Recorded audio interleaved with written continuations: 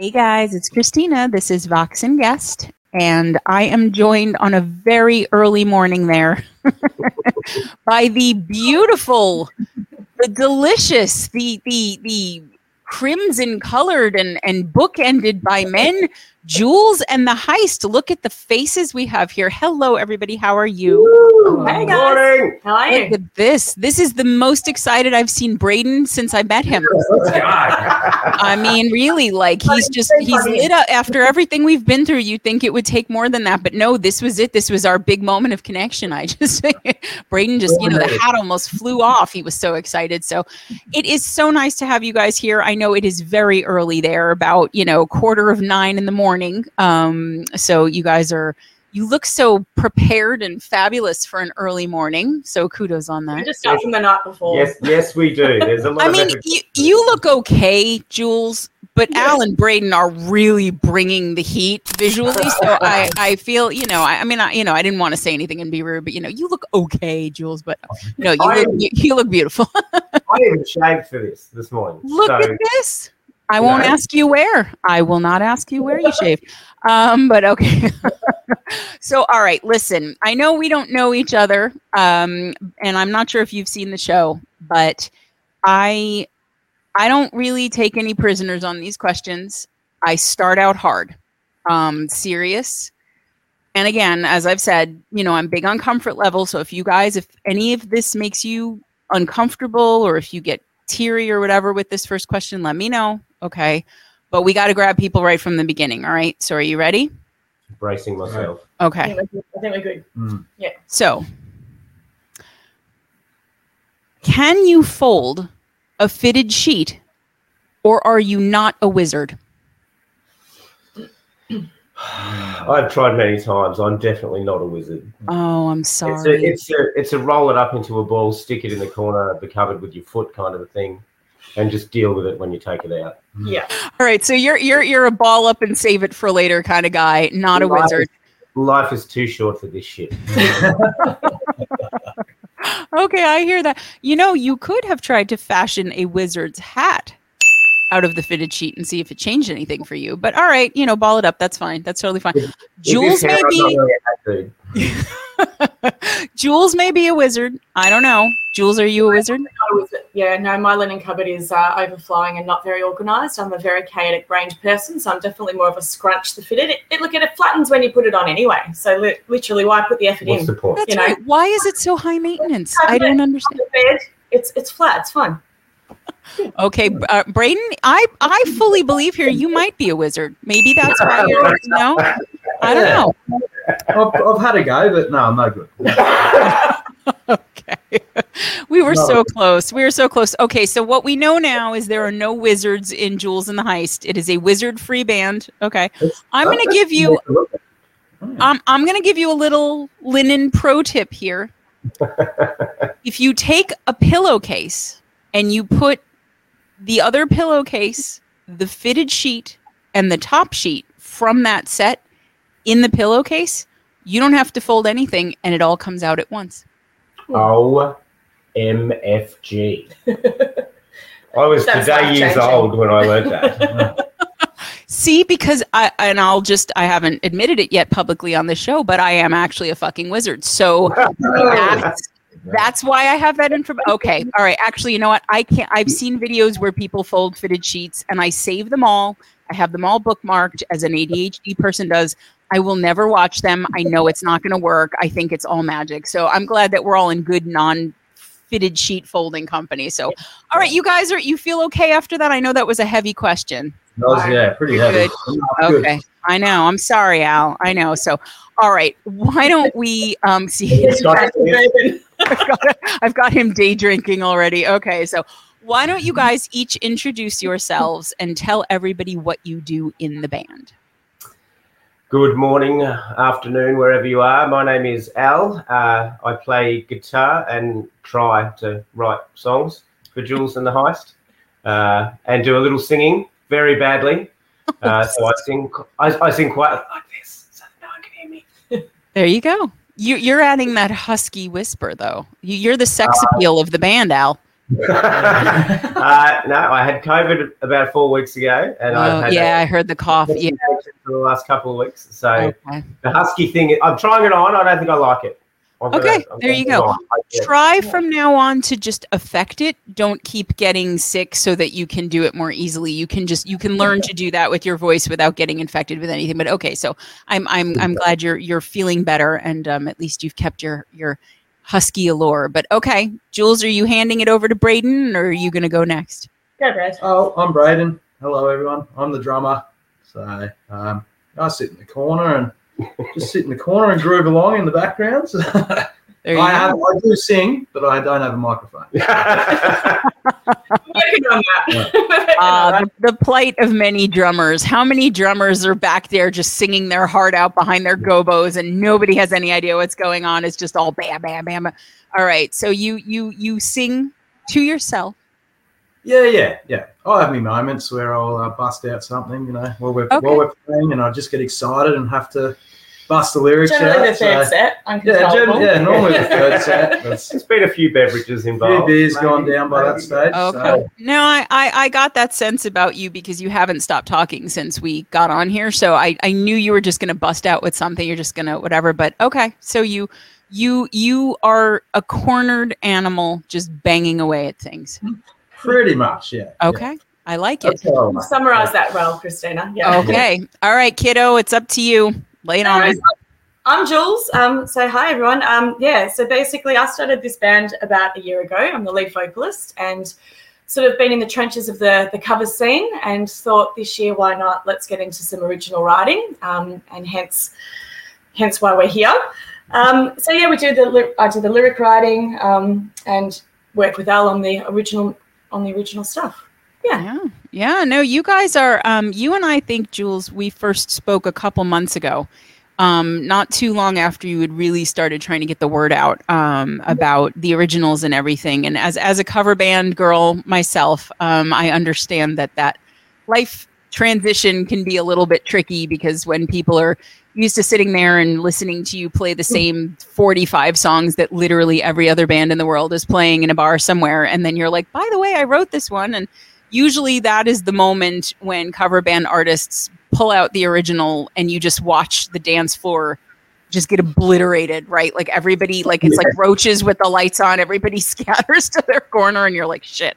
But I'm always so happy when people who are comfortable doing covers as you guys are decide to be brave about that and bust out into the originals world. And when you contacted me and I listened to it, I was like, okay, all right, I see why they wanted to do this, because these are, as we will be discussing today, 3 very different songs, but all insanely catchy in their way. But before we get into any of that, why don't we talk a little bit about how each of you got into music in the first place? And then how you all met, because I know Jules and Al, you have a band in common in history and all of that. But let's kind of talk about how did you guys get into music just as human beings before you even knew each other? You've probably had the most projects, right? Me, I've always been into music. There's always music around the household when I was growing up, sort of thing. So I used to have a little toy guitar. That was I wanted to be a guitarist, but. Anyways, when I was about 12... Not cool enough. I wasn't cool enough. No. There you go. That's right. You should have your stick and just throw it at him every time. I'll come later, don't worry. That happens every now and then. Yeah, I started playing drums when I was about 12. My mate lived around the corner from me and he was a drummer. And then I think I bought a drum kit when I was 13 and haven't looked back. So, okay. The last few years when COVID hit, and everyone had to isolate. I actually started in another band, just doing rock covers like Foo Fighters. Okay. More heavy rock sort of songs. Sort of classic rock. Some classics from AC/DC, 70s. I was going to say, if you're calling the Foo Fighters classic rock, Al, I'm going to hit you with his stick because let's not put them in that pile yet. But okay. In addition, to 1995, the Foo Fighters came out. That's 20 8 years ago. That is classic rock. Shut your mouth. Shut your mouth, Al. Shut it up right now. I will edit you out of this episode and put a horse in your place. We have the technology. Shut up. All Foo Fighters formed 4 years ago. You cannot change my mind. Anyway, Braden, as you were saying, go on. So over the years I've played in a few bands, and I've ended up playing in this one. Well, me and Jules, we started jamming in After Sunset a few years ago, didn't we? Last project. Some other friends. I sort of towards the end of that, I started playing a bit of percussion for them. And then we started Jules and what was that? Jules Fusion, that's right. Oh, yeah. We had a So, we started that with a couple other guys. So that went for a year, just doing the covers. Just a few of us just having fun and, making a bit of cash there as well. So that was good. And then, started Alan come along, and it was like my lost brother that I never knew about. Alan. Brother from another mother. I'm in trouble. I'm getting called Alan. Yeah, you only get called Alan when you... All right, Al, that seems a natural segue to go to you, my dear. So you're leaning the wrong way. I know. Half of Al. So Al's guitarist origin story, please. All right. So it's actually quite sad. My dad had racehorses when we were kids. And one Christmas, we had 2 really good wins on the racehorses. So we had a great Christmas. There was shit everywhere. Okay. And one of the things I got was a guitar. Okay. And I was 5. And I got this little acoustic guitar. And I took it to Mum and I said, Mum, I'd really like to learn how to play this. And she said, don't be stupid. And so it died right there and then. And my sister went away to visit a friend in Perth when I was 17, so 12 years later. Holy shit! And, She came back with a guitar, and she wanted to learn how to play it. So we both started learning together when I was 17. But there's 12 lost years there of training that I don't have. So I could actually be good, but now I just have to sort of bluff my way through it and. I mean, okay, I don't want to shit on your mom or anything, but like that's kind of a fucked up thing to do to a 5-year-old that's like passionate about me. I know, right? I mean, sorry, Al's mom, but like kind of a dick move. Like I'll be okay. So she can't yell at me anyway. But no. I mean that's really so you because at first you were like it's a sad story, and then they're like racehorses and money just flying out from the ceiling and a guitar. I'm like maybe the Australian definition of sad is different from in America, but I'm like this sounds pretty good so far. And then that sucks. Not a fan of that. So and then in those years intervening, did you have any kind of music going on? Was there music in school, like a music class or anything? I didn't really get into music in any way until about 1990. I was in year 10, so about 15. Okay. But before that, there was basically nothing. And then my sister came home. Like I said, my sister came home with a guitar, and there was a kid in my class who was learning guitar, so we started jamming together. He showed me a few things. Okay. And I was in year 12 at the time, which in Australia is the final year of high school, the most important year. Yeah. And so I was a massive procrastinator. I hated homework. I was a shit student. So I would send me to my bedroom to do homework, and I would sit there and play guitar. Okay. And so that's where I learned. And that was 92. So the year before, we had Pearl Jam, we had Nirvana, we had there's that list that stack of tape. Turns up. Yes, I've seen that. They all came out in like the same. Yeah, I've seen that. Yeah. Amazing time to be coming up. Yeah. So that was all exploding. And so because of bands like Nirvana, you didn't actually have to know a lot of technical stuff to be able to smack out a song and have it sound like a song. That's right. And so that was basically where I started. And by the time I was 20, I was in a band. They're all a little bit younger than me, but we sort of evolved together. It was pretty grungy. I used to make just a lot of noise. There was a lot of feedback, a lot of sonic sort of stuff, and that was cool. We did some pretty good things, and when that finished, I met Jules. And now, was that in Ivory or was that pre-Ivory or what was the? That was just a little bit before Ivory. Yeah. So.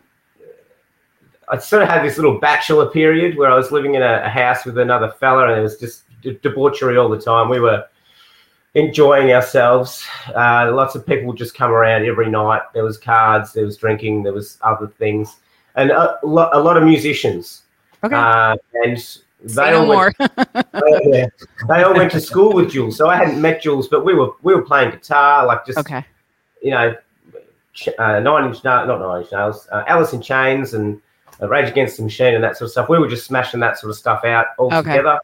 And then one of the guys, when I met Julie, he said like, "Oh, Julie's a really good singer and she wants to do some gigs." So we had this little 3-piece acoustic thing. It's hilarious that he said I was a good singer. I'd sung about 3 times in my life at that point. Well, maybe you said you wanted to sing. All right. Yeah, I wanted to sing. He goes, she looks good. She's got boobs. We'll put her up the front. Yeah, that's really all you need is just boobs and hair and a microphone. That's it. You can just be like Janice from the Muppets. You don't have to know what you're doing. Yeah, totally. Yeah, okay.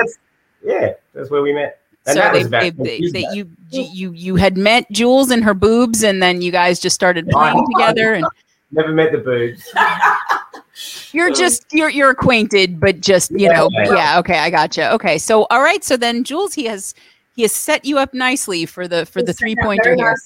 Handball. All right, no worries. Well, mine, I guess every time I read bios, it seems like everyone goes, "Oh, I started playing when I was 5, and Mum and Dad, they were always me." And I'm the opposite. Like, I'm the black sheep of the family. My family's quite sporty, and I don't think I really sang. I think the first memory I have of singing, I was probably about 8 years old, and it was like a karaoke cassette or something. I think I sang Wind Beneath My Wings or something. Okay, all right. But anyway, all right, I'm going to have to end the interview here now. No, sorry. So you mentioned Bette Midler, and it's like calling Beetlejuice. Like if you say her name one more time, we're going to have her here. So just be very careful here. Nobody else say the name. But okay, so Hey McLaughlin, but you won't know who that was. Hey Mona. Yeah, but anyway. That's even worse. So fast forward from 8, that was like my first memory. I think I had a bad breakup when I was about 16. Okay. And I probably finished listening to Alanis Morissette, Jagged Little Pill or something like that. Actually, it must have been 1998. And I thought, man, I just really need to write some aggressive stuff just to process these emotions of my first real breakup. Mm-hmm. And so I'd never really sung. And the first thing I wanted to do was write lyrics. So it wasn't so much about singing as about expression. I got you. And I looked up with Tyson, who was our mutual friend, and I said, "Hey, mate, you play guitar. I've got these lyrics. Can we sit down and have a jam?" And so we noted out a couple of original ideas, and then he played a cover. I think it was like Big Runga or something. And I just started singing spontaneously, no training or anything. And he's like, "Shit, you sound all right." And at the time, we had a friend that had a bar in a suburb called Narre Warren. And he said, "Oh, well, why don't you just come and do 6 songs?" I'm like, I think I could manage that. Went there with 6 songs. He's like, "Can you come back next week with 30?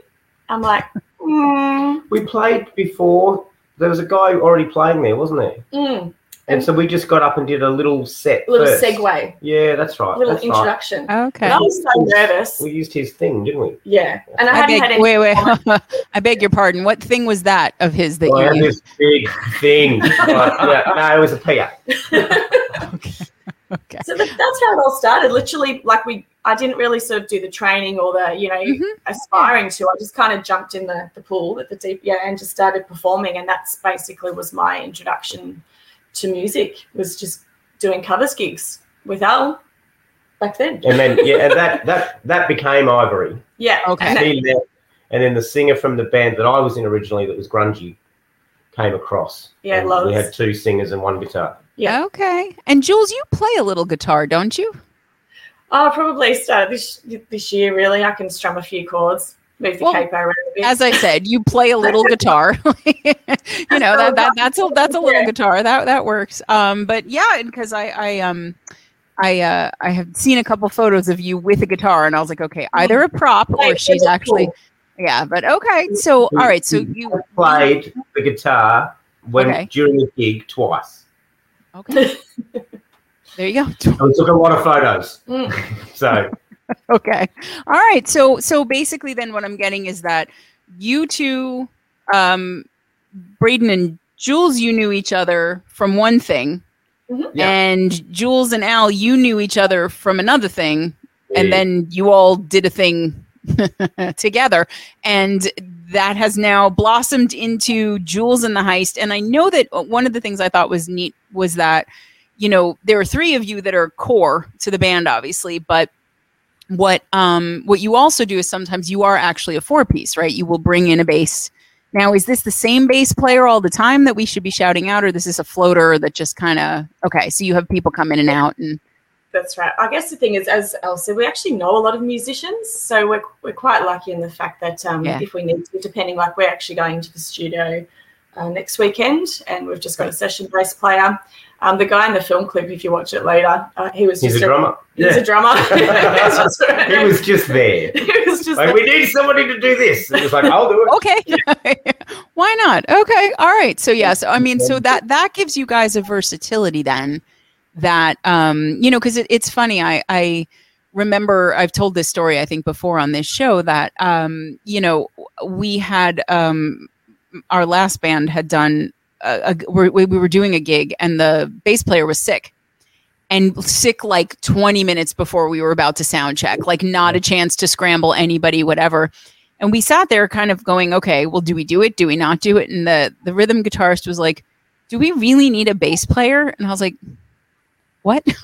Like, yes, of course. I mean, yeah, you can play a gig without a bass player, but like, you know, when you're in a band and you're playing certain songs, especially covers, you generally want to have a bass player there. They do make a difference. So, but I also understand when you guys are doing more of an acoustic thing, totally different vibe, right? Yeah. So, you know, and Braden, you are not dragging your kit to those 3-person gigs, are you? Tell the folks at home what you are actually doing when you're playing with them. Use my cajon when we do these gigs. I just got a new one this year, actually. Okay. A couple of months ago. So yeah, a mate of mine sort of put me onto it a few years ago. He's like, oh, have you tried a cajon out? I'm like, nah.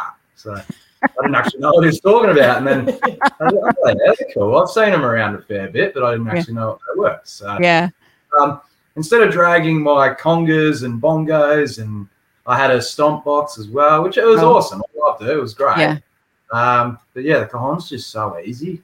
It really, it's much more manageable. Yeah. And I mean, for people I know, when I've seen people who really know what they're doing with it, it actually works quite well. I've seen the other thing too, where not so much, but yeah, no. So that, I mean, so when did you actually pick that up and start adopting that as a? Yeah. So 3 years, I think I've had one for now. Would be just over 3 years, I reckon. So at first I was sort of like, oh, okay, just trying to find where the noises were, you know, instead of, because I'm not using a stomp box anymore, I'm trying to get if I'm doing the floor or something, I'm trying to get it with both hands, which I really liked it. It was a bit of a challenge to start off with, but now I've worked out where I'm getting the sounds from and what's the best technique, and so I really enjoy playing it. It's great. You can get so many good sounds out of it, and it's funny. I think of it almost as like the guitar version of an electronic drum kit. Yes. You know, because it's like you do have a range of sounds that you can, you know, put together that you would not have with an acoustic kit, right? But you're not schlepping around this gigantic. I mean, even the E-kits are pretty sizable. So I think it's very smart, and I think especially for the kinds of stuff that you guys are doing, the sound it's a really good fit, you know, so I was kind of like, okay, you are the first cajon, or at least the first one who's talked about playing it on the show. So I wanted to make sure we gave you your shout there, you know, and brought that in because it is a cool option. But so so you guys then, you know, once the three of you got together, and you know, obviously had been doing the covers and everything. When you decided you were going to start working on originals and actually putting them out, what was the thought process there? Was that mostly you, Jules, going, okay. Not much process to it. Not much. A lot to a lot of things. It was the Bundy gig, I reckon. It's been really, really organic. So Jules and I were camping for Australia. No, it was Labor Day, wasn't it? So in March we were camping. This is 2 years ago. And she'd just broken up with After Sunset, and she said, I don't want to lose my gig fitness. Would you come and play with me once a week? And I'd been out of playing for a little while, so I really wanted to, you know, start playing again and playing more. and we got together for a day and just did whatever came out of us, sort of thing. And then she said, "Oh, well, I'm going to get Braden to come down and play drums with us because it's going to be fun." And it was literally just spawned from fun. After the next practice, it was like, well, okay, I reckon we could do gigs with this. And so we just sort of let it go wherever it went. So there hasn't been a lot of decisions. I think the originals came when we actually were given an opportunity to support Ella Hooper, who used to front Heidi. In Australia, I'm not sure if you've heard of that band, but I know the band via you, but no, not otherwise. Yeah. Yeah. So they had a song on the second Spider-Man soundtrack. There you go. It was quite big. Yeah. Wait, haven't there been like 11,322 Spider-Man movies in the last 20 years? The second one with Tobey Maguire. Okay, so like the one where he was kind of like the Chris Gaines project of like, you know, the dark Spider-Man one, that one where he was like, was it that one? Because I saw, the one, okay, yeah, then I think that was where my Spider-Man experience stopped, was like him coming out with dark hair and like a velour suit or something and dancing around, and I was like, I'm fucking done with this. So I will have to go check that out. I might have heard the song because those soundtracks were pretty ubiquitous. So, but that's how the originals happened, because we basically got a gig, and I'm like, oh shit, I don't really want to do covers at this. Yeah. But we already had a few ideas that we were throwing around, and we were already playing some original songs at gigs. Like that first gig we did, we played 2 originals. I forget these things. So we've just jammed, and every now and again we come up with something, and we explore it when it happens. And we already had a handful of. Well, yeah, and I mean that makes sense to me too, though, because since Jules has been working on lyrics for a long time, right? And you know, you guys are all musicians. If you have any sort of, you know, generally once you have lyrics and musicians together, you can come up with songs fairly easily, at least if everybody's remotely on the same musical page, which you guys clearly are. But I mean, it's how has it felt kind of leaving the nest of covers and putting yourself out there with originals? Because it's a different thing if you're covering Fleetwood Mac or Kylie Minogue or, you know, Foo Fighters or whatever, and it doesn't land. Well, it's like, okay, fine. But if it's your stuff, it's a lot more personal. So, I mean, you know, I know it's been organic and you've been going with the flow and all of that, but like when you first got out there and like, you know, on the big stage supporting Ella Hooper and we're like, okay, here we go. Was it like, oh, or were you like, oh fuck, or was it somewhere in the middle or both? All of the above. All of the above. Okay. Okay, that's going to be my new phone, Al. Thank you for that. But you want to do it again? Yes. Oh, fuck. There we go.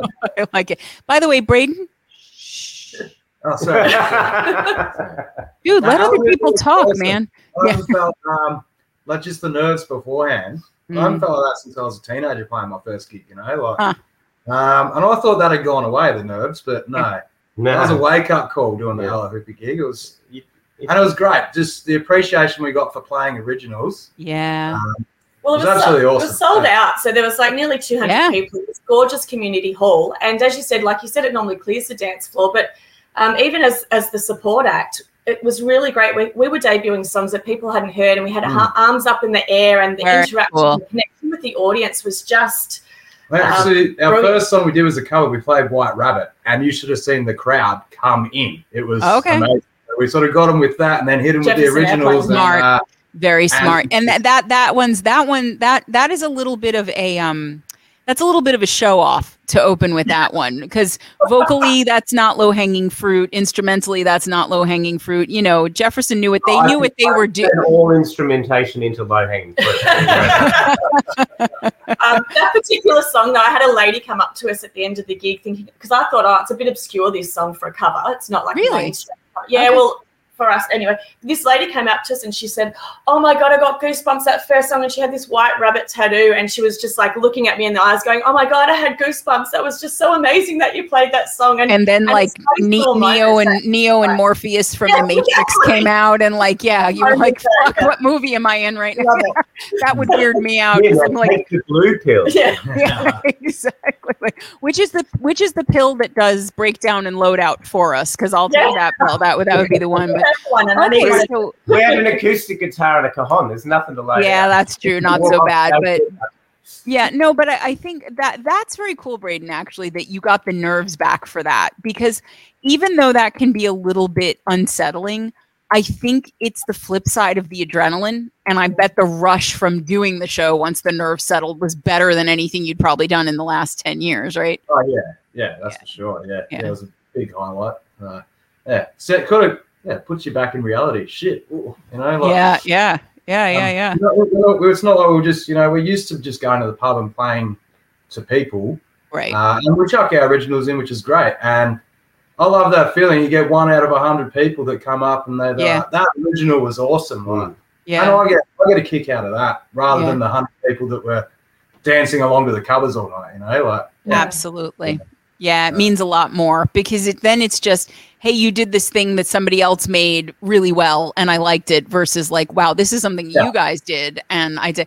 That's a wonderful feeling. And I'm so glad you articulated that, actually, because, the people watching right now are all, mostly all in the indie community, and they know that feeling of like, you're not expecting to get 50,000 people listening on Spotify. Like, you're happy if it's 50 people, right? But it's like, if somebody actually comes in and says, hey, like the third song on that EP that you did was amazing, and it, and here's what I loved about it, that is like a buffet of payoff for an indie musician for ages. They could live on that forever. So I totally, and I mean, to have that amplified by hundreds of people, that you guys are looking out into the crowd and seeing this sea of people digging it. And I mean, I love that you had that too, because a pub, a bar, whatever, it's a different animal. It's kind of like they're there. Sometimes they come to see you. Sometimes they just come to get a drink and you happen to be there and they'll either enjoy you or not or whatever. Like a show like that where people are intentionally coming to listen to music, you have an opportunity to either wow them or not. Right. Yeah. And so to do that with your originals, I can completely, I know how that would feel really, really good. So, I mean, so at that point, was it kind of like, we've injected this directly into our veins and now we must do this all the time, or like a bit addicted to it now? Okay. For sure. Definitely made a difference, didn't it? That connection and that, again, that's what feeds me. I love connecting with people. As I said, it's a two-part thing. It's for myself to obviously heal, connect, express. Mm-hmm. But when anyone connects with that, it's just a beautiful thing, isn't it, really? Yeah, no, well, and I think that is a universal for musicians. Whatever version of succeeding you do as a musician, whether it's, financial, or if it's just people loving your stuff, or, getting to change somebody through your music or whatever, it's about connection. So I totally understand that. I think because, we have a core group that watches every single show, and I'm sure by now I have made a bet with everyone that I will sneak the song in under a half-hour mark, because the first couple episodes that we did of this show, I think one of the episodes we had talked for like 2 hours, and I was like, oh, by the way, I should probably play the song. So since then, I make a concerted effort, but I wanted to, before we got into the music specifically and talk more about the story of the band and your background, Jules, and putting the band together and everything else, why don't we give the people a treat? Let them hear you guys a little bit. So we're going to play Escape the Pain. Do you guys want to say just a little something before we roll that video, and then we can come back and pick up on it more? It's probably the darkest one of our three that we've put out so far. It's as we said, they're all different songs, and but this one, we really got enjoyment out of this, and doing the film clip was amazing. Absolutely amazing. Great experience. Yeah. And that was like ripping off a Band-Aid for me too. I was probably pretty nervous to be in front of a camera. Yeah. The videographer made us feel really comfortable. Izzy Brandsma, legend. Yeah. And the book, this was actually inspired by reading the book by Gabriel Maté about ADHD, mental health illness. A favorite of mine. Yeah. Yeah, absolutely. And I just think it was a really good way to convey that, that if you are feeling dark, it's absolutely okay, because most people have some sort of level of pain or grief, and we deal with it in different ways, and hopefully you can find a healthy way to deal with it. But that you're not alone. Everyone feels this. I don't think we could intro this song any better than that. So, guys, again, I've said this a couple times before on this show. You're going to hear this song. This is not all Jules and the Heist does. This is one flavor among many in the arsenal. But why don't you just, chill out, sit back, and enjoy Escape the Pain by Jules and the Heist.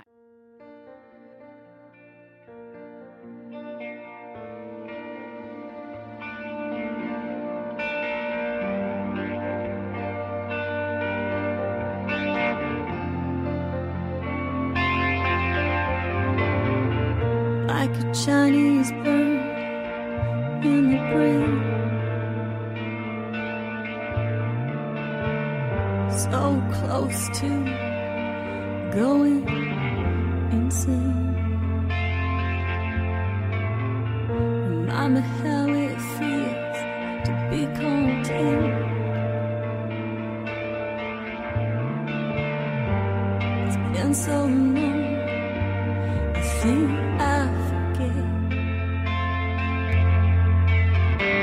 Is it any wonder we try to escape? Or why we seem to never fade? Is it any wonder we try to escape? Why we seem to never pay.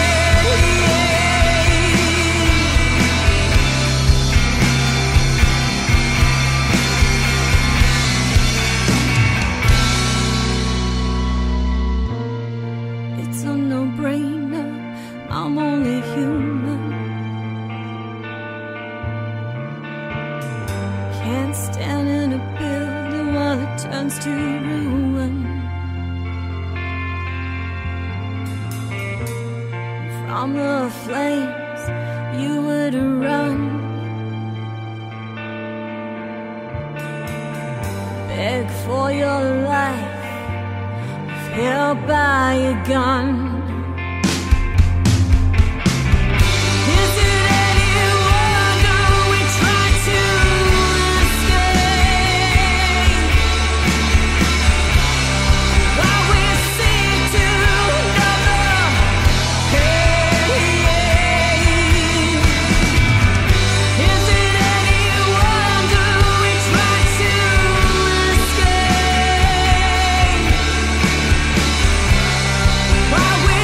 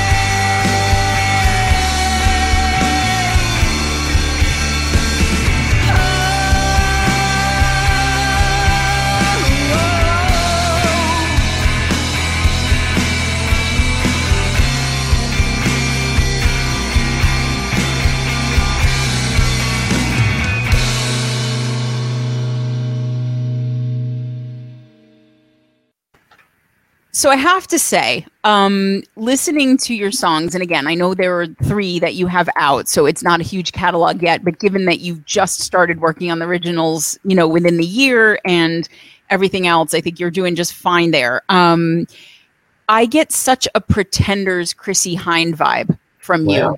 Yeah, I really do. I mean, it's definitely vocally, but also just instrumentally. There's that kind of, especially with this one, you've got that plaintive guitar at the beginning, and everything is very kind of quiet and calm. And then I was like, okay, is it going to stay this way? Because I would have been totally fine and happy with that. But then you obviously blow it open, and at that point, that was when I really started to get that Pretenders vibe. And I always tell people this, on the show, when I make comparisons, it's always favorable, first of all.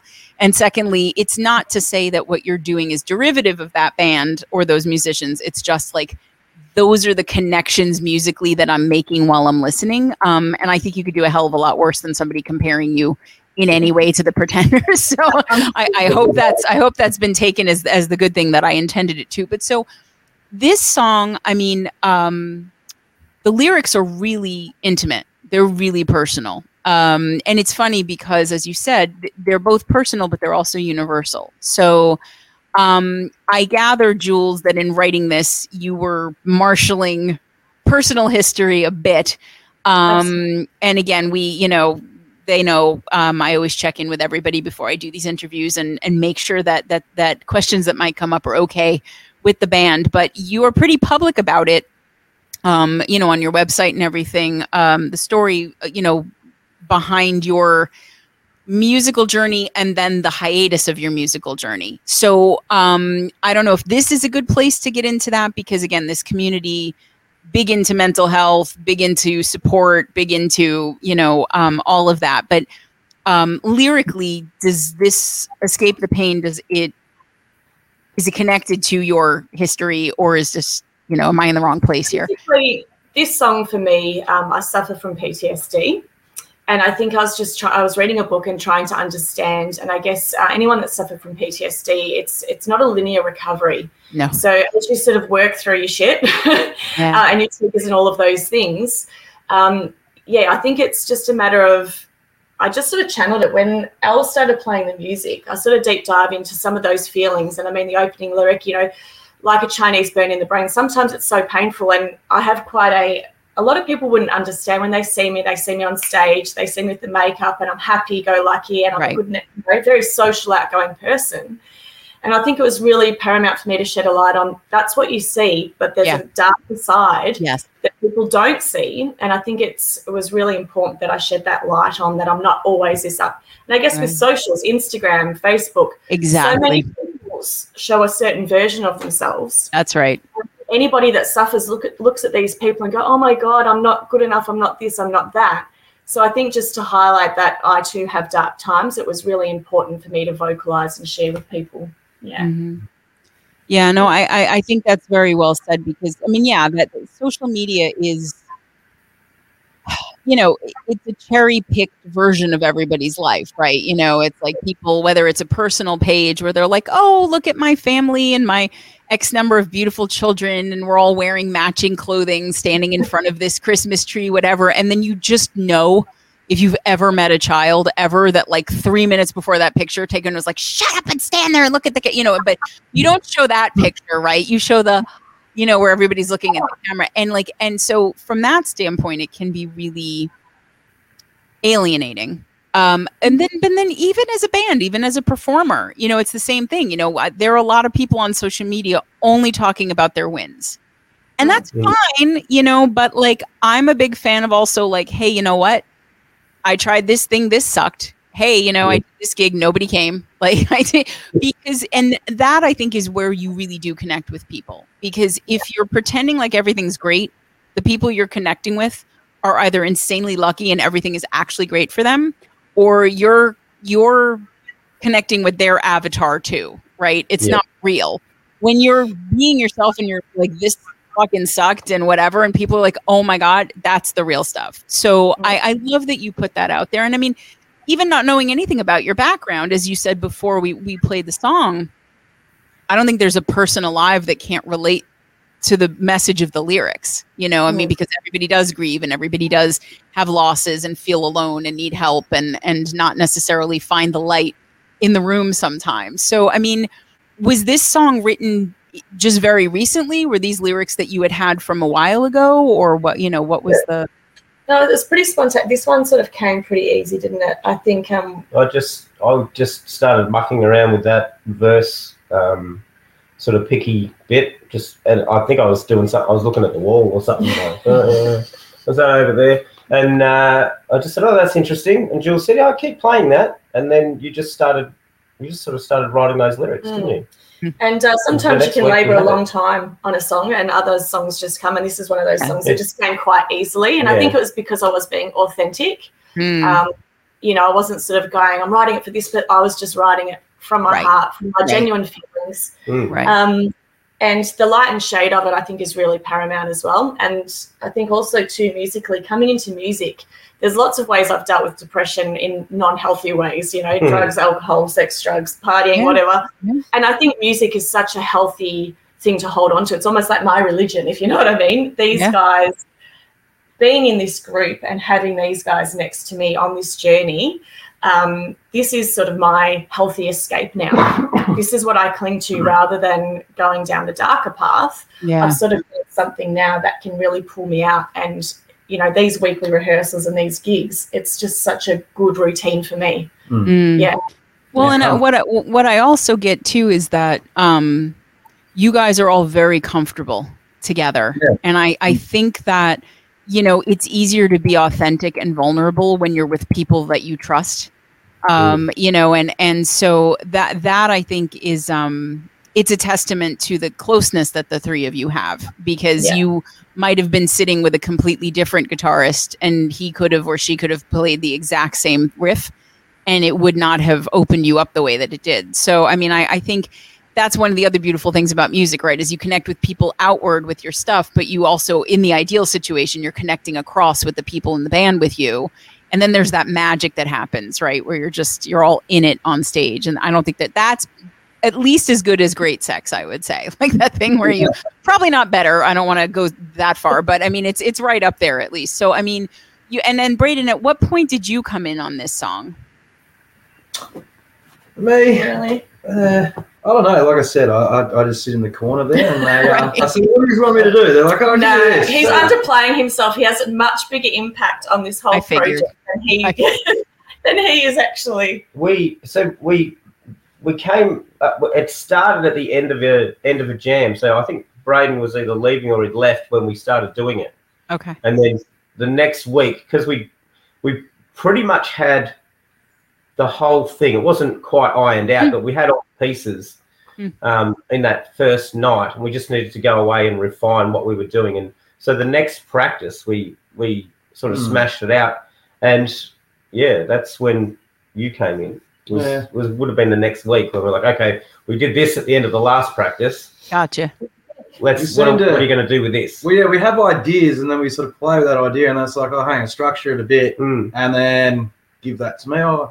I'll work something out from there, and off we go. Well, I was especially curious about the structure for this song because more than the other two, there's a very conscious choice to begin without big sound and drums and everything going on. And so, you know, again, there are songs that could have stayed just as the intro is all the way through. You know, there are plenty of great songs like that. But the fact that you guys began in one place and then opened it up from there, I was wondering if that was more of a drummer percussionist suggestion or if that where that came from, because it does make the song pop in a different way because you're kind of lulled in at the beginning and then all of a sudden there's this much bigger sound that comes after the first verse. So was that you? Was that all of you? How did that come to be? Well, it's me and Al get pretty excited. Even when we're playing acoustic, we get pretty excited. And that energy just bursts out of us, you know. Gotcha. And I think it follows the emotional journey of the song, though. I think, again, I think this song really entwines with that fragility and that vulnerability, as you said. So it's sort of reflective to begin with. And then sometimes that anger and frustration and those wave of emotions that come when dealing with such a serious topic. So I think the music amplifies that sort of chaotic feeling. you know. And like that little intricate picking bit at the start. Yeah. There's no way I was going to play that for a whole song. I get too bored. I need to jump around and like play. I feel like that's it. I got like a minute 40 into that. I'd shot my wad. We were going to chorus.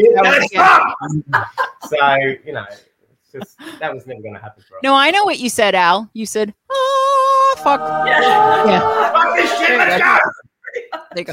That, by the way, is going to very absolutely be the title of your 4th song on Spotify. I'm just letting you know right now is fuck. That's going to be but I mean, so Jules, you know, we started talking about it a little bit, but you had a long time away from music. I mean, you were off for like a decade, right? Yeah, well over 10 years. I think I had my daughter in 2007, and I just did not sing after that. Unfortunately, the father of my children hasn't sort of been involved in their lives. It was a pretty toxic sort of relationship, and that sort of scarred me emotionally, and it took a long time to recover. And of course, I was being a single mum, working full time, paying bills and all that. So you had tons of free time to do whatever you wanted with your music. Absolutely, yeah. But also too, I actually couldn't sing, and I think I really would like to share this story, but I was actually suffering so much from that toxic environment that I wanted to sing, and I still had the passion for singing. But when I went to sing, I actually physically almost got like a severe physical reaction. Like, so I'd go to sing and almost felt like I was being choked. It was like severe stage fright. But this wouldn't be just on stage. It would be in my car, it'd be around friends or family. I just actually couldn't get myself to sing. And I'd already been being paid to sing for years prior to this. So I knew I had the skill set. Right. But psychologically, I was broken. Yeah. So I actually paid quite a lot of money, believe it or not, for a hypnotherapy session. One session, and the guy said, you know, I can fix this. And I said, yeah, right. And he's like, seriously, not like 10 sessions, keep paying every week. One fee. If it doesn't work, I'll refund your money. And I went into this session, and it sort of put me under. And I came to, and I thought I'd been sort of under hypnosis for about 10 minutes, but it was a good 45 minutes. And he goes, sing something. And I'm like, okay. And I remember just coming out and singing Eva Cassidy, Way Over Yonder. I have no idea where that song came from or why. Okay. And I've been happily and freely singing ever since then. So it was quite an epic shift. And then it was just a matter of finding somebody to sing with, because, again, I don't play an instrument. So yeah. Wow. Okay. That's a pretty big get back to this point. Yeah. I mean, that, you know, that I think, I mean, that makes sense to me too, because I know that during really difficult times in my life, I tended to not even want to listen to music. And I never understood that for a long time. And then, like, years into therapy, just kind of, you know, one day putting the music back on and starting to sing again or whatever, I think, at least for me, and I wonder if it was for you, when music is in your bones like that, you are emotionally open when you're musical, whether you're singing it, listening to it, playing it, whatever, like that opens you up.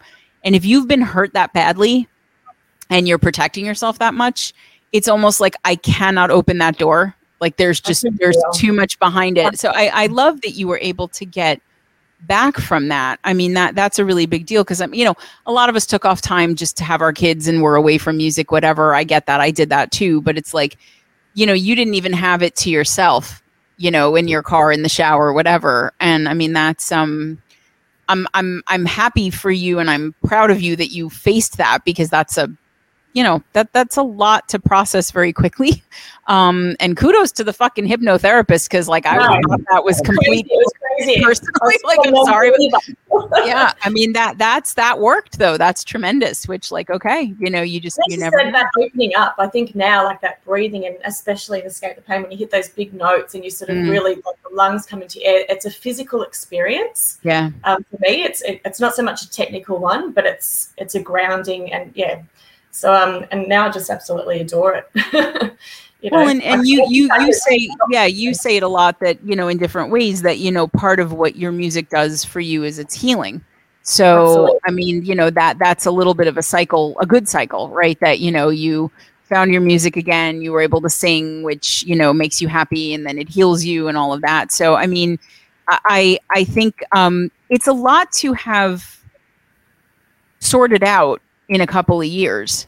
You know, I mean, that's you know, and I think it's I'm just happy that the three of you came together too, because, as I said, I think you have a you have a safe place to do all of this in. You know, it's that's critical. So I mean, you know, for Alan, for Braden, you guys, like, I mean, by the time you came back into it with Jules, obviously she was already kind of on that path to healing and coming back to herself and her music and everything. But I mean, like, do you notice over the last couple of years a shift too with all of you, with her, just in general? Like, you know, do you feel like... Yeah. Well, I've noticed a massive difference in Jules, even from, you know, that back in After Sunset. Jules was more of well, you were still doing both, but more backup sort of in a way, whereas now she's the front woman. And never understood it. And well, I've always thought that the last few years, I'm like, geez, I'd love to have like a front woman singer, you know, just a different. I've always played with sort of more males, you know, in the band. And now the way we just rock it out. We've got her doing Killing the Name with us, you know. Like she last time we played it, she was like, "What, man?" I was like, "Yeah, we're doing it." She was like, "What?" And I said, "No, it's all right. I'll just, you know." And we smashed it. We got it out. And just to watch her grow over the last few years to what she is now, that confident woman on stage, you know, and I watch Jules, and I have my mum. I'll just stare, and I'm like, oh my god! And then I get right into it, you know, like no, and it sounds so good, and and then especially with Al as well, just Al's confidence over the last 18 months, and that.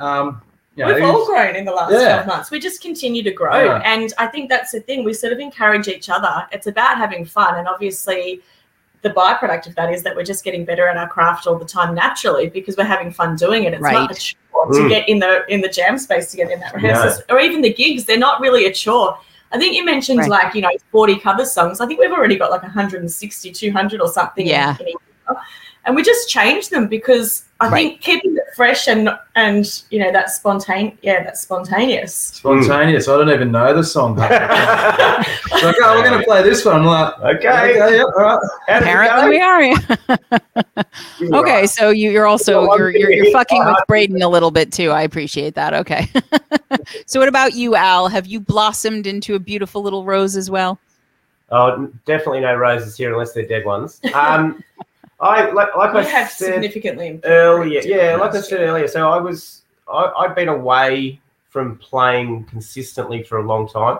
So the band I was in back in the day, we started as a covers band, same as this, and so we built up that repertoire, and then we started introducing the originals. So I've been on this journey before, and I hadn't really put that together until you asked that question earlier.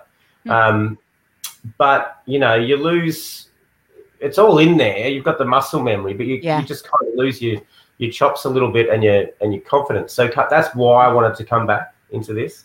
And so it's amazing it took me probably 6 months to get back to where I was. And now, because of what we're doing, I'm actually, and I'm a bit older, I'm deep diving more into things and trying to improve technique and all that sort of stuff. So, it's been, I've been quite impressed with some of the things that my fingers have done. It's been good. No, that I love that. You guys are all growing each other. That's very cool. And then, you know, it comes together, obviously. So the band is, it's interesting though, because your band started basically when you guys started musically again, you know, and not just together, but kind of, you know, the originals are new. The band, the three of you being an originals band is new. You know, what you're doing versus who you were even in your former musical lives is new. And so, I think that there's a lot that's exciting in that, you know, and especially for people coming in on you guys at the ground floor, like everybody is, you know, as an originals band. And I thought the fact that each of the three songs that you do have on Spotify are so different from each other, you know, was kind of a nifty little hook in a way, you know, because, you know, Escape the Pain, you know, more rock power ballad kind of thing, you know, and then you're on Here and Now, which is kind of like a pop reggae. I'm sorry? like a roots reggae kind of feel. Yeah. Oh, for some reason I thought you said Enya, and I was like, no. Like I don't think I've ever heard Enya do anything like, maybe after Enya eats like Jamaican food or something, but like no, I didn't. But okay, yeah. So no, yeah, and then Down for It. I mean, alt pop, but also a tiny bit of pop country. Like there's a lot. It was accidental, but there's definitely elements of country that I hear now, and that was not purposely injected into that at all. Yeah. But it sits really well amongst like country artists, like country rock artists. So that surprised us. when we that was the first song we put on Spotify, and you play a song and then Spotify links it up with other songs that are similar or whatever. Right. And I'm in the car, listen to that one, and then all of a sudden I go, okay, that's pretty country, righto. Yep. Next song, wow, that's country as fuck. Okay, righto. It was very interesting. Yeah, I love when Spotify, it's kind of like when you keep taking a CAPTCHA test online and you keep failing it and you discover accidentally that you're actually a robot. Like I love that Spotify is like, you didn't know you were a country artist, but you are, because this is the playlist that we put you. So I'm listening to that song and I'm going, okay, I'm still hearing Pretenders, but I'm also hearing Shania Twain like in the vocals, and I'm like, what did they mean to do that? Like, was that and that song particularly lyrically, I don't know if it's about you guys, but it seems like it is. This kind of partners in crime. Yeah. Absolutely. Well, I think it was Spawn. I've got a friend, Tanika, and we do some crazy shit sometimes. And I just remember we did a gig at the local pub down here, the Hood, and then it was not us. Someone else. A hot night, and we're like, I was pretty excited after the gig, had a few drinks. Right, let's go skinny dipping down the Hood. And so straight away, she's just down for it. And I think it's just that kind of, those mates that you can have crazy wild ideas, and they'll never go shock horror. They'll just go, yeah, cool, I'm there with you. I'm right by your side. And and I just love that whole energy of having those reliable friends with you that are just down for it. And it doesn't matter where you're going. Like, they're just up for it. The people who, when you say something really stupid, they say, here, hold my beer. That's a great idea. Right, exactly. That's what I was thinking too, Al. It's like, those are the ones who are in the back of the cop car with you. Like, maybe we shouldn't have done. Laughing all the way. Yeah. No, it's that song works too because, not that it's a summer song, it's not one of the, but like, it's got that emotional feel to it of just like, what, fuck it, let's go do whatever the hell we want. I know you're down for it. Like, let's just go and get into some good trouble and whatever. And I think that, I could see people, driving along in their car, blasting that just off to do God knows what, but then what a different song from Escape the Pain. I mean, like, if you had tried to write two more different songs, I don't know that you could have done it. Like, I mean, that's pretty, because the one is so about processing all of these deep, dark, difficult emotions and kind of being raw about your pain and your grief and, the idea that you want to numb yourself and all of this. And then the other one is, let's go skinny dipping down the Hood. I mean, it's like, but I think it's a wise choice for you guys as a band, because whichever of your songs, if somebody only picked one out, like, or one showed up on a playlist when somebody was listening, whichever one of the three they heard, they would have no idea what the other two were like none. And I think that's cool, because it's, it could be a little schizophrenic and not work, but it does. And I think one of the reasons, but I mean, one of the reasons that it worked for me was because, I mean, obviously, Jules, your voice is kind of a through line, obviously. And you like to do your backings, you like to do your harmonies, you have all that stuff going in there. So you see those elements, in each song, but even the swag that you have from song to song is very different, so Escape the Pain is obviously much more heartfelt, starts out quieter, gets into these bigger notes, almost like a cry or like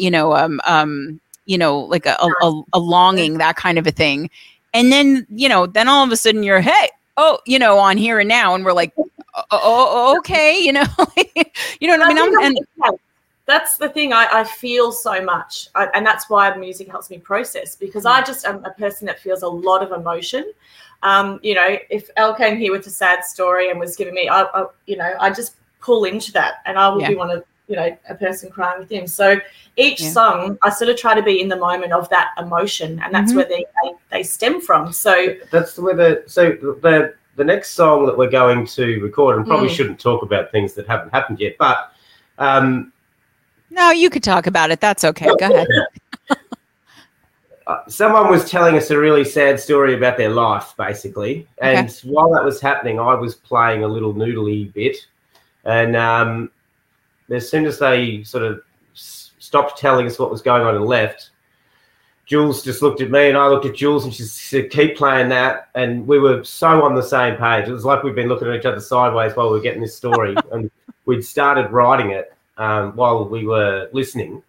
And by the next practice, we pretty much had a complete song. And it's sort of become our new favorite song, and it's completely different again. Yeah. Okay. And I love it. Yeah. But it's being a musician is so weird sometimes, though, because I was talking to the guys from Trick Shot recently, and they were telling a similar thing about, overhearing a friend who was having this really intense, difficult phone conversation, with somebody breaking up with their partner, and the way that she was saying what she was saying to break up with the person was very lyrical. And so in the middle of being deeply concerned about this person, there was also like, wait, say that again. So it's like a weird thing, because you do care about, I was giggling a little bit to myself, because it's like, this person's there sitting, telling this sad story, and you guys are like, that would sound good in D, let me score your pain here. Hold on. Like, do you feel like when emotionally that you were more being hit with like a maraca here, or so I know what you mean. I'm sure you were also being very attentive and empathic, but like there is something about that where you find music and inspiration in the weirdest places, But so you say it's very different. I'm going to assume you don't want to give me any color on that genre, anything like that, when, or at least when it'll be out, maybe? Isn't it? A little bit country. It's kind of country too. Like, none of us are country. It was anyone cut. No. Just this. I don't know. This country vibe, sort of a little bit coming out of it. But it's okay. It's probably more straight than the. If you were to look at the three that are out. You got a rock, pop, and a power ballad and a reggae. This is kind of more just in the middle. It's pretty straight. It's very easy to listen to. It's not poppy. So it's like a pop song, but it's not poppy. Yeah, it's pretty. That's dull as fuck. Oh my god, it's like a pop song that's not poppy. Yeah, I was like, okay, it's musical, but it doesn't have music in it. It's just straight. It's boring as fuck. Don't worry about it. Oh fuck, we don't know what to call it, but okay, all right. So, but I think I know what you mean. Where even though you can't seem to define what it is, it's that. Well, that's it. That kind of makes it what it is. It's not. It doesn't fit neatly into any of the categories of what you've done, but it's also not specifically any one thing. So, okay. So, when will we be hearing that song? Do we know? It's getting recorded this weekend. Not this weekend. Next weekend. We've actually got 2 more songs to record. Okay. The other one's like an LGBTQ banger, like a rock banger. Excellent. Okay. Which is going to be so fun. And it's sort of, we've got 2 songs, one sort of dark and serious, and then the other one's just got some balls about it. Celebration of love and life. Yeah. Healthy love. We learnt a lot releasing the last 3 songs. We weren't really prepared emotionally or mentally or. But now we've learned. So we probably won't be banging them out too quickly. We're going to record them. We're going to have a listen, see what we've got. We might try and neaten up the first 3 just with a few little tweaks, because they were. Okay. We might try and squeeze in another song, and then I haven't really said this out loud, but maybe a 6-track EP in the next few months. Okay. So we've actually got a package rather than just random songs. Right. Okay, so you might do these 3 and another 3 and then put them together on an EP. Yeah. Okay. No. When you say you learned a lot putting these 3 out, I know you said emotionally and all of that, but like what? Like what surprised you? What did you learn? What was the because I mean, I know you go into the studio on anything, and if you've not done it, it's like you don't think about all of the elements. There are a lot of moving parts and all that. You're loose and you go off a vibe. I mean, just to sort of be regimented, but to still stick to the emotion. Yeah. Even though you're on that click, to sort of still find the flow. Yeah. Within those boundaries. Does that make I think. But were you talking more about the releasing process? No, I'm talking about whatever you're talking about. You know, I'm just because those are the kinds of questions that interest me, because again, having been a live stage musician, having been a studio musician, I know those are two very different kinds of music. It's very, very different. And when you take songs that you're used to doing in one environment and do them in another, that's almost the biggest mind fuck, because you're like, wait, we can't just sort of, and now we're going to jam on this for a little while. No, it's like, you have to get this done this way. Here's your click. Here's what you have to, and you know, and to, as you said, to keep that from sounding rehearsed, robotic, formulaic, flat, you know, oh my God, how many times do we have to do this or whatever? That's no joke. So when you said, you know, I love that kind of thing when people are like, oh, we learned a lot. And a lot of people will gloss over that. And I'm like, wait, back up. What did we learn? Like, so tell me what you meant. I wasn't asking for more detail on that. We went in to record because we hadn't recorded. Right. And then we just wanted the experience. We smashed out 3 songs in 2 days. So it was pretty quick. Yeah. And then essentially we had a demo tape, and then we were like, fuck it, let's put it on Spotify. So then we had to, you know, we probably rushed that a little. Okay. Yeah. That's just how I roll. Yeah, she did. But we were there. We all agreed. So, and then to actually get the songs to an acceptable level with mastering and things like that, and then to put them onto Spotify, the process of putting them on Spotify, having them not just get lost in the ether and all that sort of stuff, which is so easy to do. Yeah. The getting lost part, not the getting it to be recognized. There's so much new music that comes out every single day, so it's really difficult. So we probably, and Jules did all of this pretty much. So we probably, you know, missed a step here or there, or we did this and we should have done this first. That's what I'm talking about. Just the process. Okay. Yeah. The next time we bring something out, let's have the package right first, and then let's do the steps properly so that it can be there's an easier process. Plenty of pre-release plans and so forth out there, but when you look at it, it's like 3 pages of so many items, and I just sort of like looked at the main ones and thought, I'll do this and this, and I probably stepped missed about 5 steps in between. 5 through to 18, we don't need those. No, I'll just put that one and that one. Just average them out. Braden, it looked like you had something you were going to say. Well, yeah, and saying about like this, one of the songs that we're going to record next week, we actually did record some drum tracks for it last time we recorded. Okay. We're looking into it. And we've changed a few things, haven't we? Yeah, just very basically changed a few things around. And now we're pretty much set on what the song's going to be. So, Well, when you're involving a producer too, you sort of, I think because I'm so new to this whole original stuff, I was probably pretty reliant on the producer going, what do you think, what do you think? But now, I think we're getting to know ourselves more. Yeah. So we're taking a bit more of the direction. Absolutely, because I think initially you don't want to get it wrong. And a lot of times, I remember the first time going in with a producer and sitting down and going like, wait, there's all this what I have to know, and you want answers to what now? And it's like, you don't even know what you need to know, never mind have an answer for all of that. So it is very easy, and it's funny, when I talked to Shannon Darcy, she was like, yeah, I went in and I recorded with this producer and he kind of, did it this way. And I was like, wow, that's really good. And then got in the car and was like, this isn't the song I wanted to make, and I think sometimes you can only learn that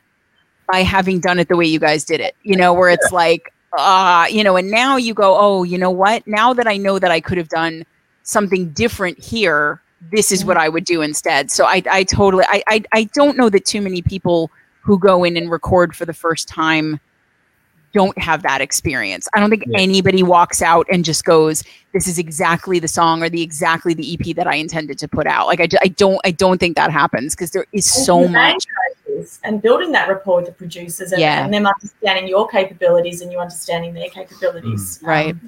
Yeah, but it was a really enjoyable experience. So I have to admit, Sean, our producer, he was just really open and encouraging, and I kind of need that. Really, we kind of got we gave him the vibe that we're a bunch of amateurs going to come in and record, and I sort of set the kid up, and I just he goes, oh, we'll go through the first song, just make sure the sound's all good.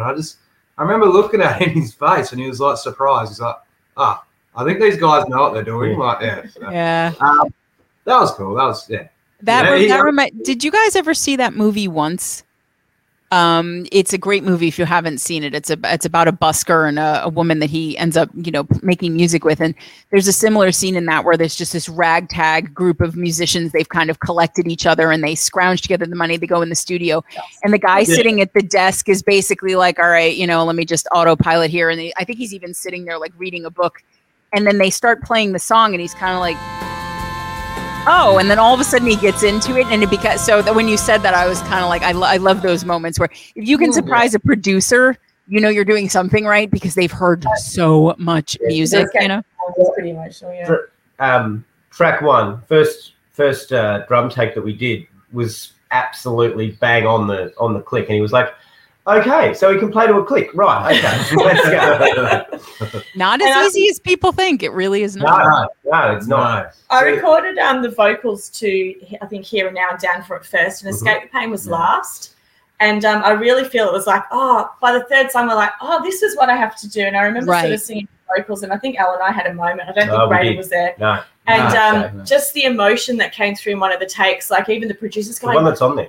Yeah, he's like, fuck, that's what I'm talking about. Go, Jules. Like, and he was almost like coaching me, like, yes, you're getting it.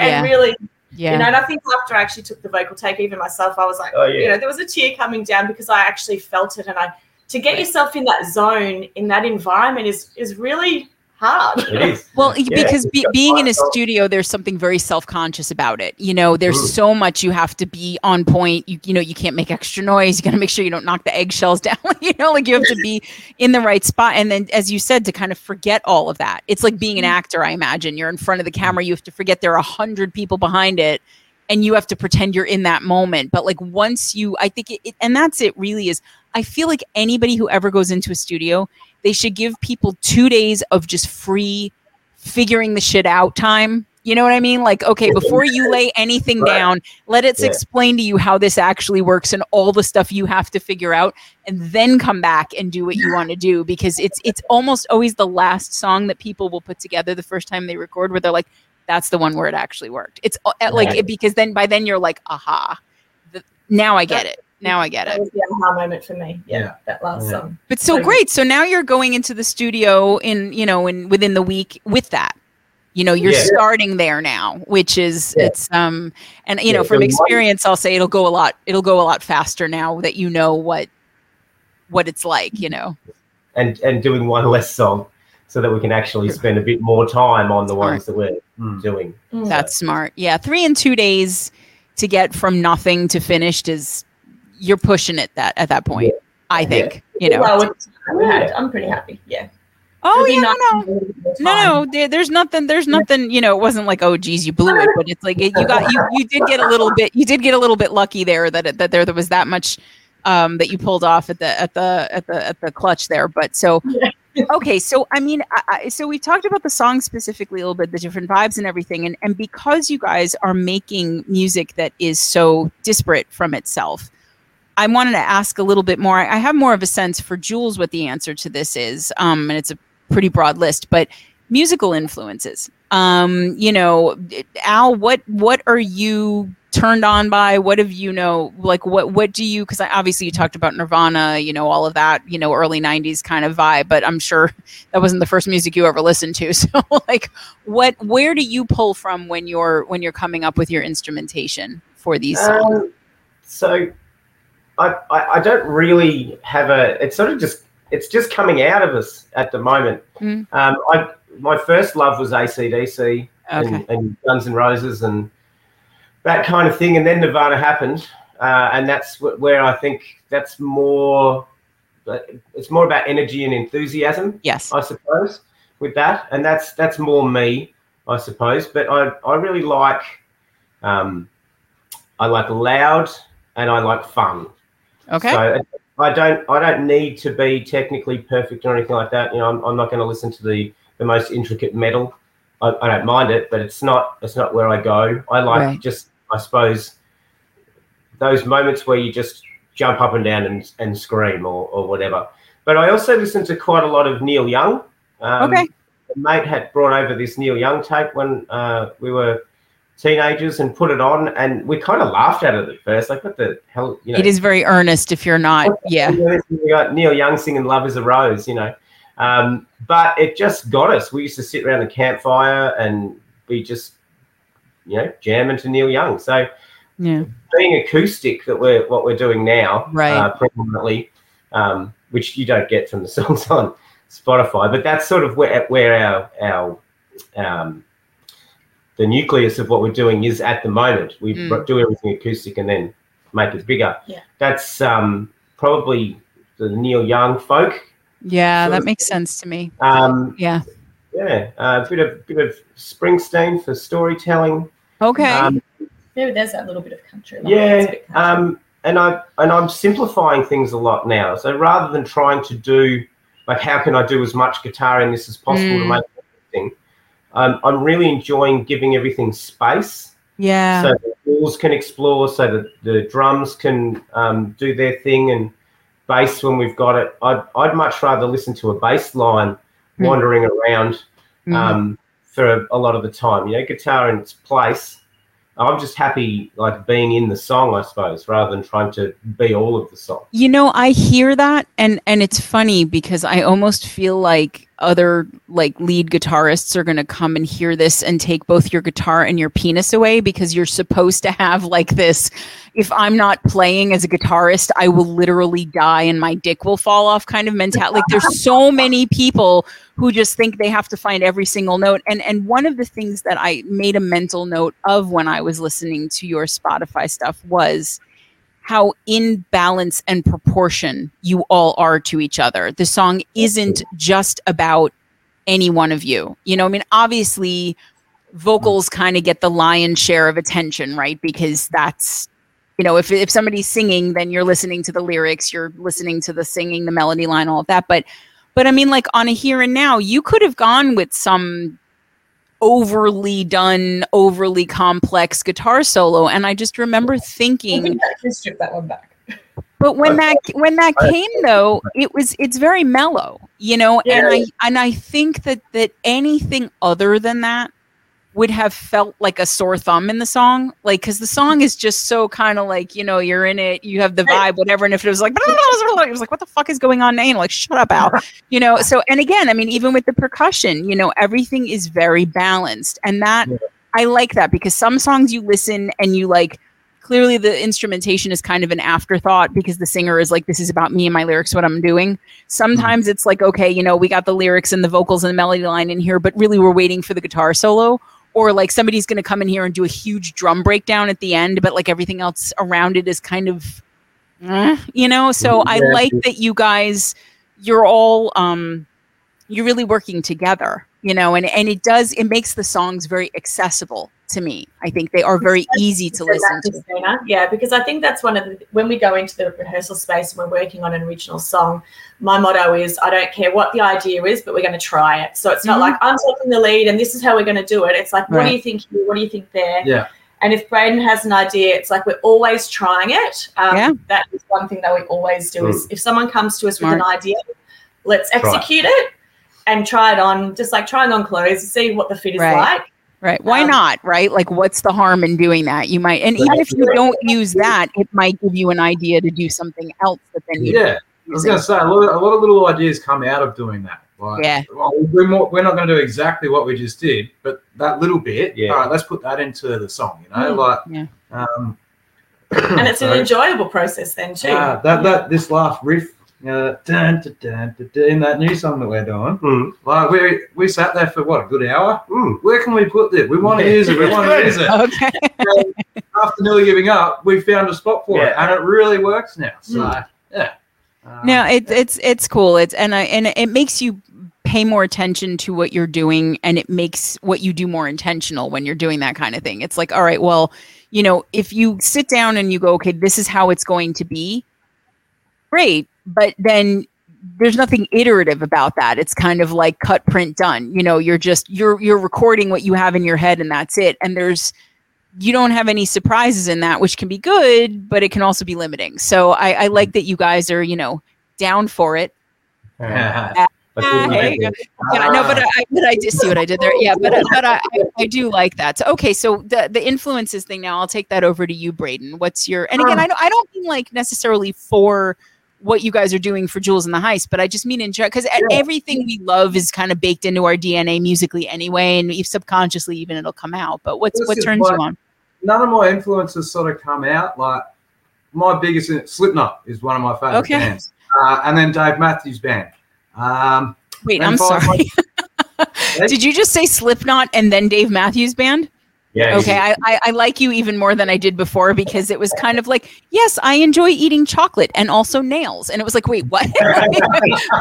But okay, all right. So Slipknot, Dave Matthews Band. Keep going. I want to know what the third member of that list is. Yeah, that was the Cat Empire, Australian band.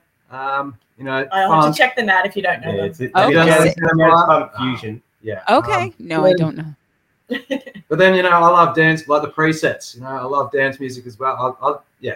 Like metal is I love heavy metal, but then I can sit there, I can go watch an acoustic show. I can go to a blues show. I can go to a jazz. I can go watch someone go stuff around a piano, and I'm like, oh, that's what jazz is, right? So, okay. And that's why I love him. He's so versatile and so open-minded. Yeah. Well, and that helps with what we were just talking about too, right? Because if you can sit there and listen to Slipknot and Dave Matthews and dance music and jazz and whatever, you're willing to try anything at that point, because you literally you're so like genre promiscuous then that it's like, yeah, sure, why not, we'll try whatever on. So okay.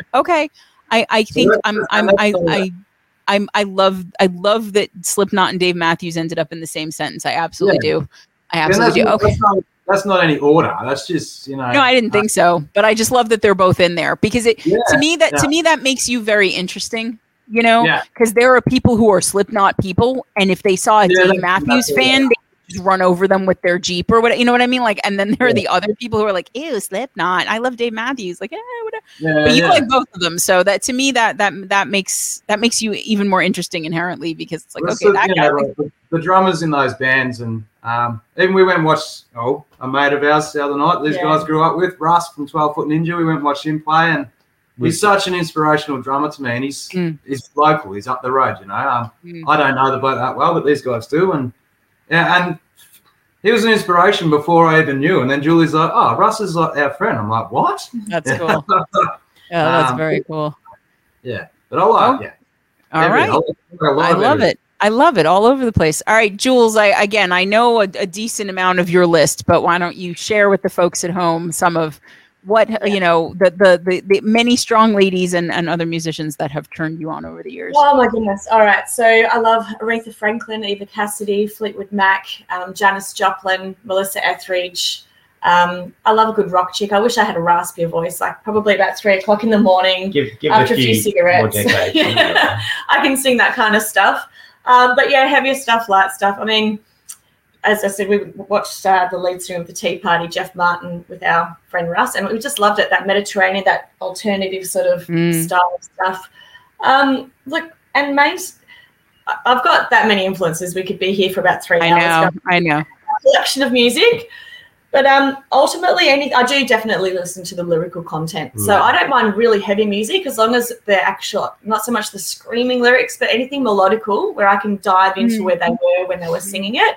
It's just got to have a emotive pull for me. Mm-hmm. Yeah. No, I can relate to that. That was one of the most interesting sort of inflection points with getting into this show and everything else, is that, again, I think when you're a singer and you're a songwriter, lyrics and melody that's what's going to grab you at the beginning. I say that all the time. And, when I first started, getting into the community and then prepping for the show, the lyrical melody is not necessarily the first thing that springs to mind with like a death pigeon or a shovel monster, or, you know what I mean? But like, it's once you have the right frame for what it is, then you appreciate it so much more, like, but so I understand what you mean about like, I that's your hook into the thing, right? So, I mean, you rattled off a bunch of musicians that I love too. I mean, I think that, that's a pretty popular list for good reason, right? Especially among female singers. But I mean, it's putting those together with the three of you, though, that's a nice cross section, right? Because I mean, you've got AC/DC, Nirvana, Neil Young, you know, and then you've got Slipknot and the Dave Matthews Band, and then Dan's music. And then we've got sort of these, you know, pop rock, you know, just belter kind of, you know, or Aretha, you know, R&B soul, whatever, like. And that makes sense to me, given who you are as a band, you know? So very cool. I'm always interested in that because sometimes the music that a band will make and the music that the band is interested in are very similar. And sometimes they're completely different. And I was kind of wondering with you guys how that was going to go because all of your songs are different from each other. So you can't really, there was no way to nail it on the head, you know, like no matter what you said, you might've been right. So, okay. So I know you guys have a gig tonight and we've got to make sure that we get you out the door for that. So, again, like, you know, we've talked about, Spotify, we have new stuff coming. You didn't end up, I don't think, giving me a date for when the next thing might come out, but you're recording it soon. So hopefully within the next couple of months, we'll get this new one that we've been teased on, you know, and then we'll have to go. October, November. Yeah. Well, I'm sorry, you said October? You're making promises we can't Yes, keep. Julie, we'll say. We're not doing that again, Before remember? the end of the year. Even that is... It will be coming out on a day that ends in Y. Yeah. Okay, and that is a guarantee, and that's all you're giving anybody. So okay, It'll be when it's ready. When it's ready. Yeah. there you go. It'll be ready when it is. So okay, and again, I mean, I don't know that you guys have seen the show, but we do like to end every single episode on a little segment that we call "In the Vox Seat." So I'm going to ask you guys the same 5 questions that I have asked every single band and musician that has been on this show. Okay. And I will tell you that some of these have become a Thunderdome death level cage match type, you know, investment of emotional currency. And, you know, the last question especially will either gain or lose you followers in this chat here. We're not fucking around. Vox and Guest did not come to play. Yeah, no. So, you know, you have 3 of you. So technically you could answer both ways and then, you know, get away with it. But so here we go. So the very first question is, and it'll be interesting to see how you do this given what we've been talking about in terms of genre hopping. But if each of you had to describe in 5 words or less Jules and the Heist's music, what would you say? Why are you looking at me? What am I going So you each get 5 words. It doesn't have to be a sentence. It can be 5 words or less, but just each of you, what would your descriptors be? Well, people have asked me this recently, and I say, I don't know. I give them a card and say, listen to Spotify. Oh, you sneaky bastard. Sneaky bastard. Okay, so find out yourself on Spotify. Those are your 5 words? Okay, all right. If you get 7 words, you'd write, you dickhead. Mine is just multifaceted music, female-fronted, Australian. That's not 5 words. That's like 8 words. No. They're hyphenated. Multifaceted, female-fronted, Australian. Okay. What else? Yeah. You got 2 other words, Jules. You don't want to use them? What is it? Roots. It's not blues and it's not folk. It's kind of in between the both. So roots. Yeah, roots. Yeah. Okay. Yeah. So we're gonna go with 4 words for Jules. All right, Al. This is it. Come on. So I'd say unintentional, fun, undefined. Just get into it. Okay. I'll hyphenate that last one for you. That's fine. Yeah, we'll do that. Okay. All right. I like it. Okay. Just get into it. It's like, just get into it. Yeah. No spaces. That's it. Okay. So, all right. What is for each of you your favorite thing about being a musician? Enjoyment. Giving people enjoyment. Yeah. That's what. Okay. Like I said before, you know, you can have 1 out of 100 people that come up, they love that song. I'm like, yeah, that does it for me. That's it. I love making people happy and seeing people happy while we're playing, and then you know, you get feedback afterwards from people, and yeah, that's what I love about it. Yeah. Okay. One word: connection. So with the guys that I'm playing with, and also the fans and friends and family that come, connection. I'd say therapeutic. Oh yes, Okay. and therapy. Yes, It's like it's like meditating and releasing, and for the 3 hours that we play, or whenever I pick up my guitar at home, or when we're practicing or whatever, you can kind of just relax and turn your brain off from the outside world. Obviously, think about what you're doing, and just sort of be. So I feel quite relaxing. Yeah. I love that for each of you, in different ways, the fundamental answer was all emotional. Absolutely. That's very cool. It's the vibe. It's the vibe. It's Marbo. It's an Australian gag. Okay, there you go. All right. So the flip side of that is for each of you, what is your least favorite thing about being a musician? You can't even complain about lugging your gear around, Braden, because... I can go first on this one while he thinks about it. Okay. I get frustrated at my mother. Me too. Me too. I wanted to learn the guitar, and she said that. And so I get frustrated because I've got ideas, I can hear things, and I struggle to get them out sometimes because I don't quite have the knowledge yet. Yeah. And at 40, I probably won't ever have it. But that's like, you're trying to express something. I'm just like, fuck, I can't get this out. Yeah.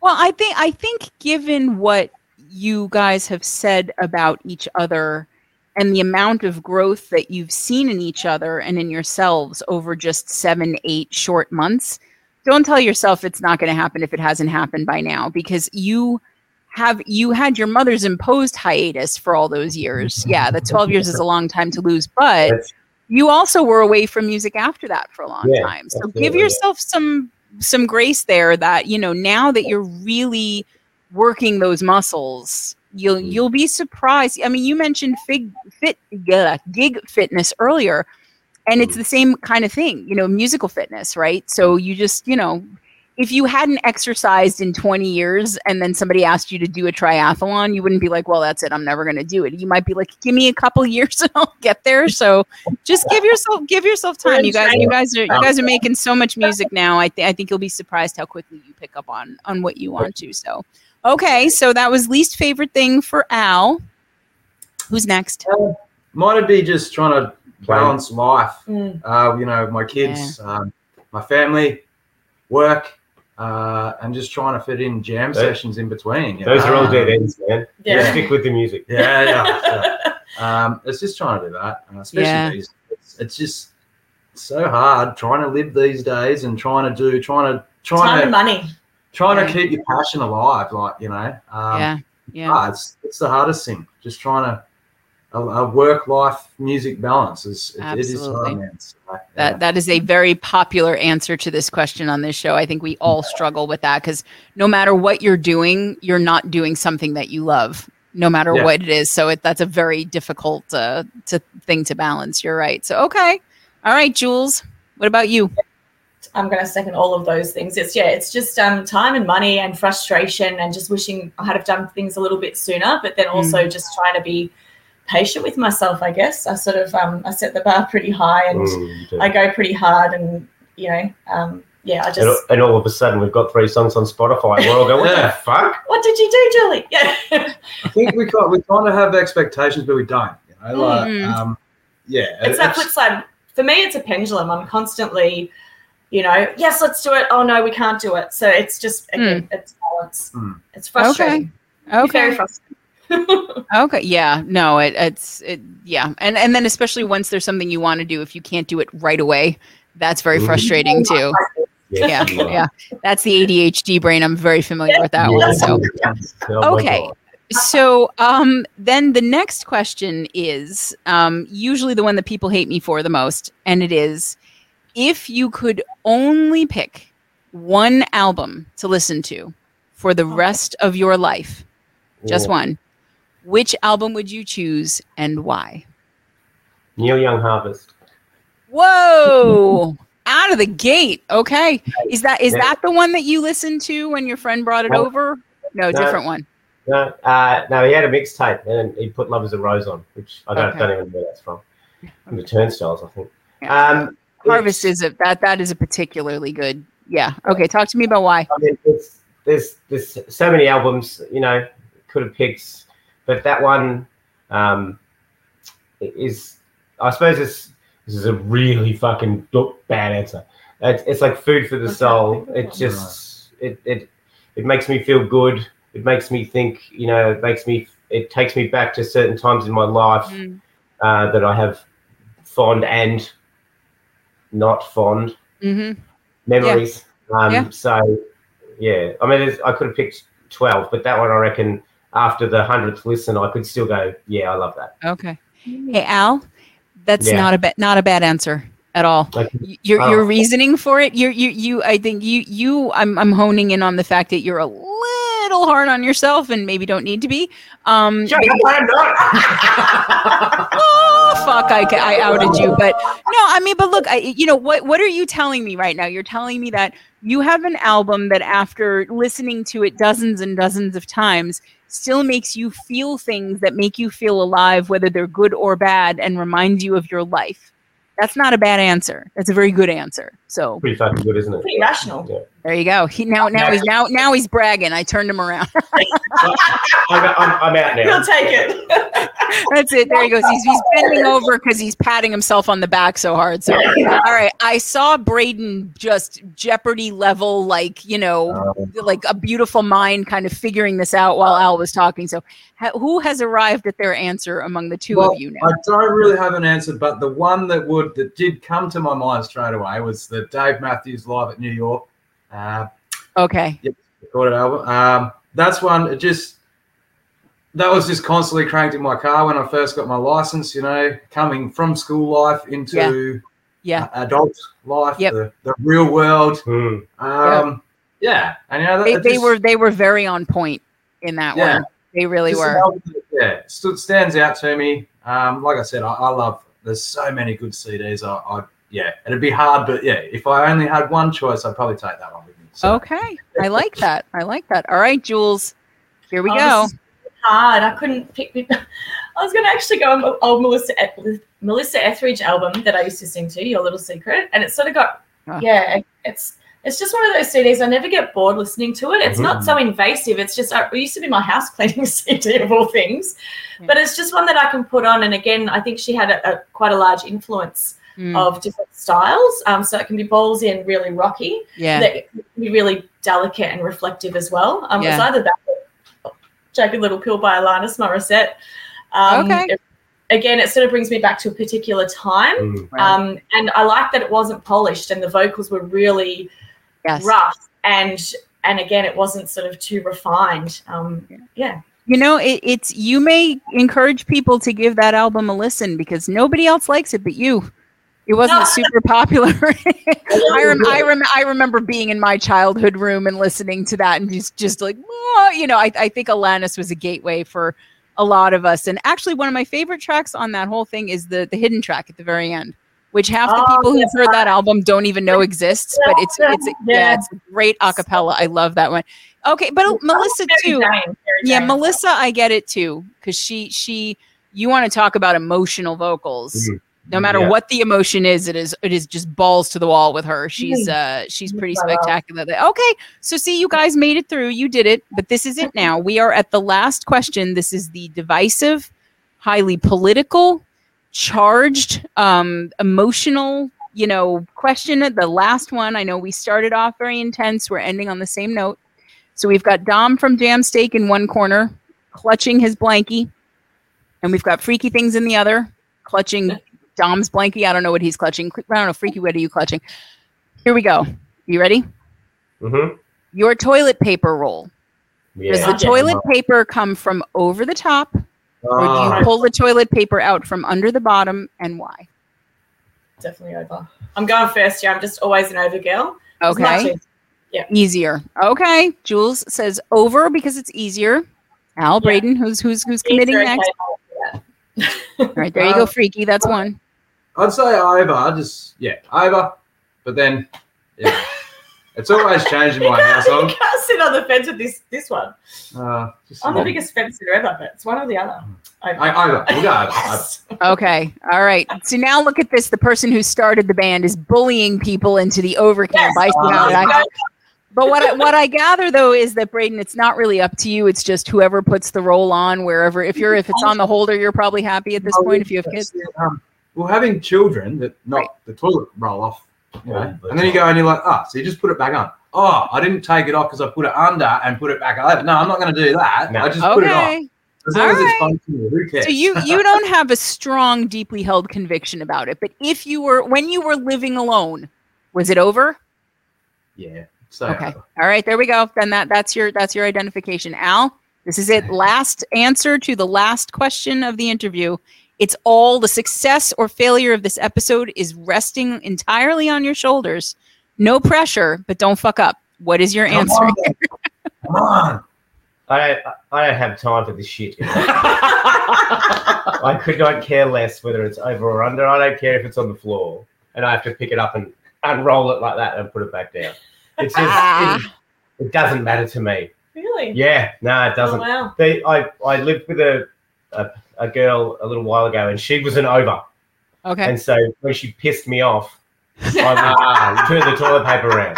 And I don't think that something as insignificant as toilet paper should be able to be so divisive in your life. You would think that. And according to the people watching right now, you would be deadly wrong. This is a so all right. So I think Freaky, you got 2.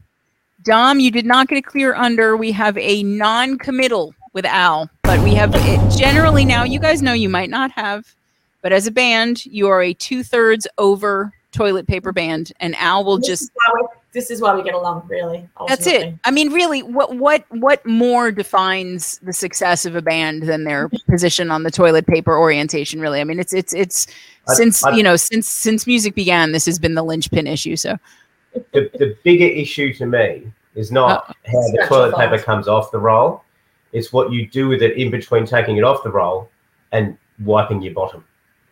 Are you a scruncher or a folder? That is a bigger question.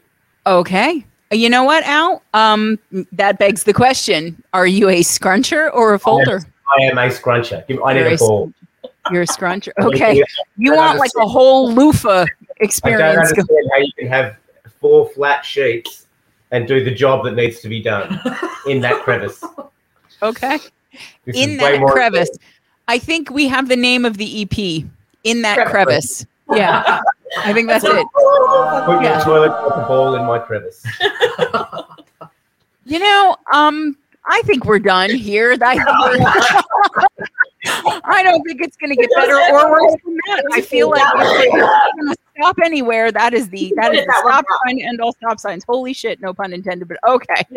Jules, Al, Braden, you guys have been great. I wish the best success for you guys. Anybody that is not familiar with them, go love them up on social media, please. You will, no matter what kind of music you like, you'll find it there because they do everything. They are the Swiss Army knife of bands right now. And you know, enjoy that studio time. I'm going to be very interested to hear what comes out of it when you finally agree to all put it on Spotify. So thank you guys so much for being on the show. Thanks for what you do for indie bands too. It's really appreciated. Yeah. Oh, you're very well. Thank you for saying. Thank you. All right, guys, that's it. That's another Voxing guest in the books. We will see you next time. Bye. See ya.